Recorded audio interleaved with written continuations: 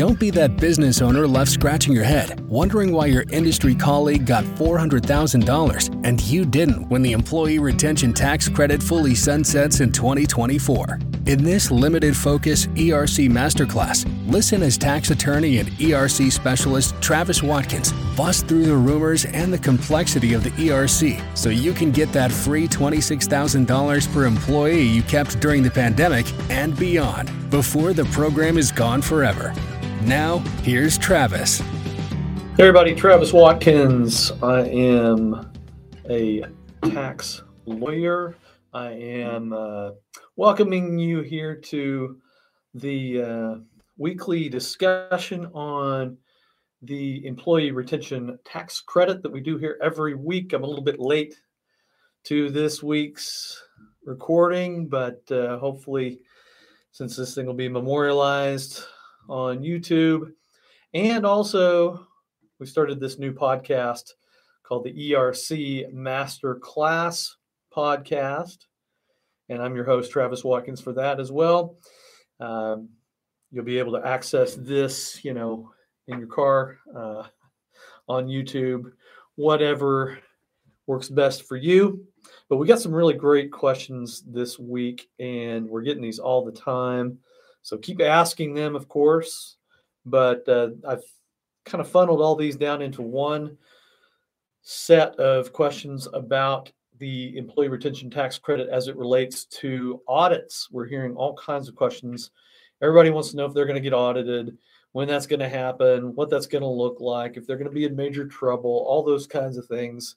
So let's jump right into these and kind of dispel some of the myths, give you the facts on what it is as we know it right now. It's still early, but I think these things will really help you out. First of all, will I get audited for sure if I take the Employee Retention Tax Credit? That's one that is actually a rumor that's going around right now, that you will definitely be a audit victim if you take the Employee Retention Tax Credit. And look, I mean, this whole thing about 87,000 new IRS agents coming in because of the Inflation Reduction Act that just came out, I think that's a little ambitious for the IRS, to say the least. First of all those agents are not getting hired tomorrow or next year or maybe in the next 3 to 5 years. It's a 10-year plan. And really a lot of that's to counter what they've had in the past at the IRS because of some of their own shenanigans, some of it being related to the IRS's defunding, I guess, during the Trump administration, that there's been a lot of attrition at the IRS. So a lot of those 87,000 new employees are supposed to make up for the ones that have left over the last 10 years or are leaving over the next 10 years. And not all of those are being assigned to audit, of course. They're supposed to be auditing the richest Americans. That remains to be seen. But as it relates to ERC itself, these are not going to immediately or ever, for that matter, end up being just Employee Retention Tax Credit audit employees. So I think that's a myth that this is going to result in mass audits. The next question we get is, have I done anything wrong if I do get audited by the IRS ultimately on this? And the answer to that is no. The IRS, I think it would be naive, a little Pollyanna, I guess, to say the least, to think that the IRS won't audit some of these. But what they're going to be looking for primarily, because this is somewhat of a complex set of evolving rules that they'd like to check in on. And what they're going to be looking for is eligibility. Was the employer eligible from the get-go to take a quarter or certain quarters of the ERC? They're going to be looking at eligibility as it relates to, governmental orders are pretty easy for the direct employer to prove. The area that gets squishy, and the IRS has even admitted so, is when it comes to like full or partial shutdowns, mostly partial shutdowns as it relates to supply chain disruption. That's one that they've said it's going to depend on the facts and circumstances of every case. We'll cover here on this podcast, in later podcasts, some real life examples and some things that you can kind of put in your file for any later support that you might need for the supply chain disruption. So that's kind of beyond the scope of what we're talking about here today. But just know that they could be looking at mostly partial shutdown issues, and there's ample evidence of shutdowns of third parties, especially as it relates to the ports of import there in the Los Angeles area. Just one order after another there, and just a well-documented group of slowdowns, shutdowns, and supply chain disruption as it relates just to that port alone. But there's also a support that you can get for global shutdowns from Asia to Europe and beyond. There's well-documented evidence of shutdowns as it relates to imports or travel or meetings. That supply, that chain there is well documented. But you can expect that the IRS, will try to sample, try to go after a few of those to try to set some precedent there, because none really exist. We are seeing some. There have been a few audits that have come out. There's been some audits that have come out on certain applications before they even fund it, which may scare some people. I think that's a really great sign, especially since those applications are still being funded. So they're looking at the applications, presumably under all these different types of eligibilities and other issues as they relate to the ERC, and letting money go through. They are funding them. So that's a good thing. Other areas that they may look at is significant revenue reduction. Remember the 20% for 2021, you've got to show significant reduction there, or you may have to if you use that particular doorway into the ERC, 50% reduction for 2020. They may also look at PPP. Has to be deducted from your ERC calculations. That's a super confusing and almost I don't know what the word would be, almost guideless. There is no real precedent for any of that, other than some examples that the IRS has put in the notice, IRS Notice 2020-21. Has some examples, 6 or 7 of them, but they also add to that the caveat that those are not the only ones that could ever come up. PPP application itself, they have left a lot of leeway for the employer to run the numbers several times on their own or with their tax professional to come up with the most advantageous one. I don't think there's anything wrong with that, and I don't think that the IRS would disagree to take PPP in the most beneficial under the formats of the rules as they exist, to help the employer take the most ERC credit. Other things they may look at, qualified wages, which wages go into your calculation if you're called upon to do that. So those are the things that I think that they might be looking at, but they're not just because you're getting audited saying that, hey, you've done something wrong and hand over the money. That's just not how that's not how any audit has ever worked. Next question, will the IRS audit other returns if they're auditing just the ERC?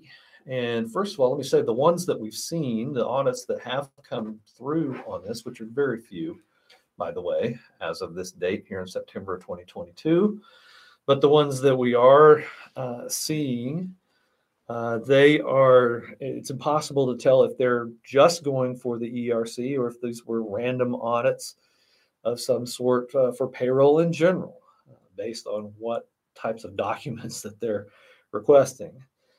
Um, this does not necessarily open the Pandora's box to all kinds of other returns. We hear that all the time as questions like, hey, I don't want to take the ERC that I'm entitled to because I'm afraid that this is going to open up the slippery slope of all kinds of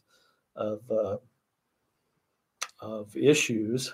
I don't think that's necessarily the case. What they may look at beyond just the ERC application and the 941X that you have to file in order to request ERC, they may look at the corporate return for the year that you're taking ERC to make sure that you've adjusted your corporate return for that year appropriately. And most importantly, it's, you aren't going to be able to claim that. Just like PPP, you're not going to be able to claim all those payroll expenses if you are ultimately awarded or reimbursed for those payroll expenses as part of the employee retention tax credit. Just makes simple sense there. It's logical.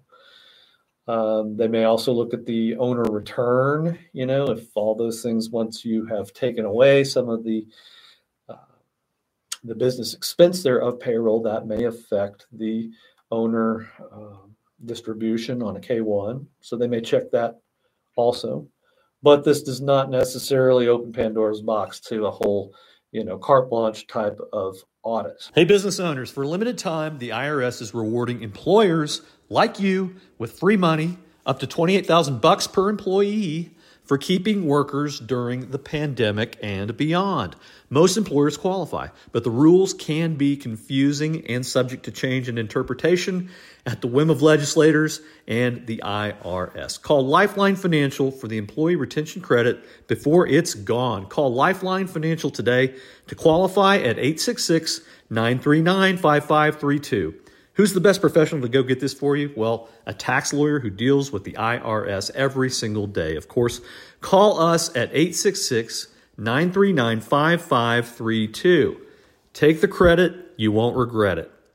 Now back to your podcast. Next question, will I have to pay the money back? And again, not just simply because you have been audited. There will be an audit. There will be a shoring up of the things that you have put into your calculations, and there shall be argument on that. And among those that know the ERC, we're all looking for these types of test audits, to, quite frankly, to be ready to take up some of these test audits, to district court if necessary, certainly to tax court if that's appropriate. But just the fact that this has been flagged, we don't know why they might be flagged. They could be ERC tasked, or they could just be a run-of-the-mill audit. So it doesn't mean that you have to pay all the money back. Again, some of these are being audited even before funding, which again is a great thing. If you were to lose, that doesn't mean that you lose carte blanche, everything that every possible benefit that you got here. Again, these are applied for on individual 941X, individual like standalone quarter 941X for the business. And each one of those would be evaluated, on their own merits. So this won't be just a, hey, you've been audited to give us all the money back plus interest. Okay. The one that, is kind of ruminating, I guess, in everybody's mind is, with all these things and audits potentially on the way, is it worth it? And I think at the end of the day that it is worth it, because of those ERCs that we have participated in, that we've helped with, I would say 10 or more employees in the mix, you're looking at probably an average, some higher, of course, some lower, of $300,000+ potentially, depending on what type of business it is, and how much you are paying your employees, and what the facts and circumstances of every case are. But that's a pretty big potential benefits. So yeah, I mean, the clients that we've helped out, they're definitely seeing that it is worth um, doing these things. Of course, doing them right, but with that risk in the background, it's still ultimately worth it at the end of the day. Next question, of course, who's the best person to represent me now and if I get audited? So who should be doing the ERC application for me? What professional? And if it does get audited, who's going to be the best? Well, I always say begin with the end in mind with all of these things. Start with the professional that you would feel comfortable having represent you, not only for coming up with a 941X, which is not any great shakes once you've done the calculations on these things, but who is standing there at the end of the tunnel, so to speak, if God forbid there is an audit. And that person, that professional, in my opinion, as a tax lawyer, is a tax lawyer. CPAs are certainly qualified to do this. Non-degreed people can do this as well, but you have to look at the end, keep that in mind. And 99% of CPAs are not licensed to go to tax court. They can't go fight this ultimately down the line. They certainly, unless they have a law degree and are admitted to practice in federal courts, they don't have the ability to take these up to any district court if there's a challenge at the end of the day. So start with a tax lawyer.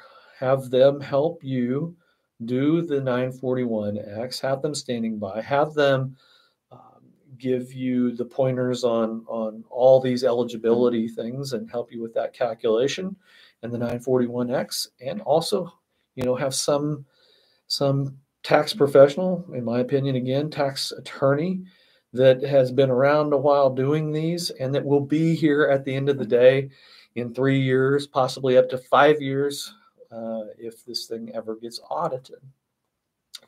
So again, choose somebody that's going to be that's still going to be around. Begin with the end in mind, and put your best foot forward, keeping all those things in mind. And most importantly, don't freak out. Don't listen to all this stuff on the internet. CPAs especially talking about woe is me and how terrible this program could be and unethical it could possibly be. Certainly do everything right. Do your homework on these things and make sure that you're submitting a legal and good faith 941X with all the rules that you can find application for. There's not a whole lot really out there at the end of the day, other than a rehashing of possible examples that the IRS has out there. But begin with it in mind, and don't freak out about this stuff. There is a little bit of time still here to make sure that you get the right application out there and that you get the best professional to help you get those 941Xs and be standing in the wings, helping you with support down the road. All right. Thanks for tuning in here, and keep those questions coming. They are fantastic. They're just what other people like you want to know. So it really helps if you have the courage to go ahead and ask that. Give us a call. 866-939-5532 is the number. And we'll be back next week with more. Thanks for watching and listening.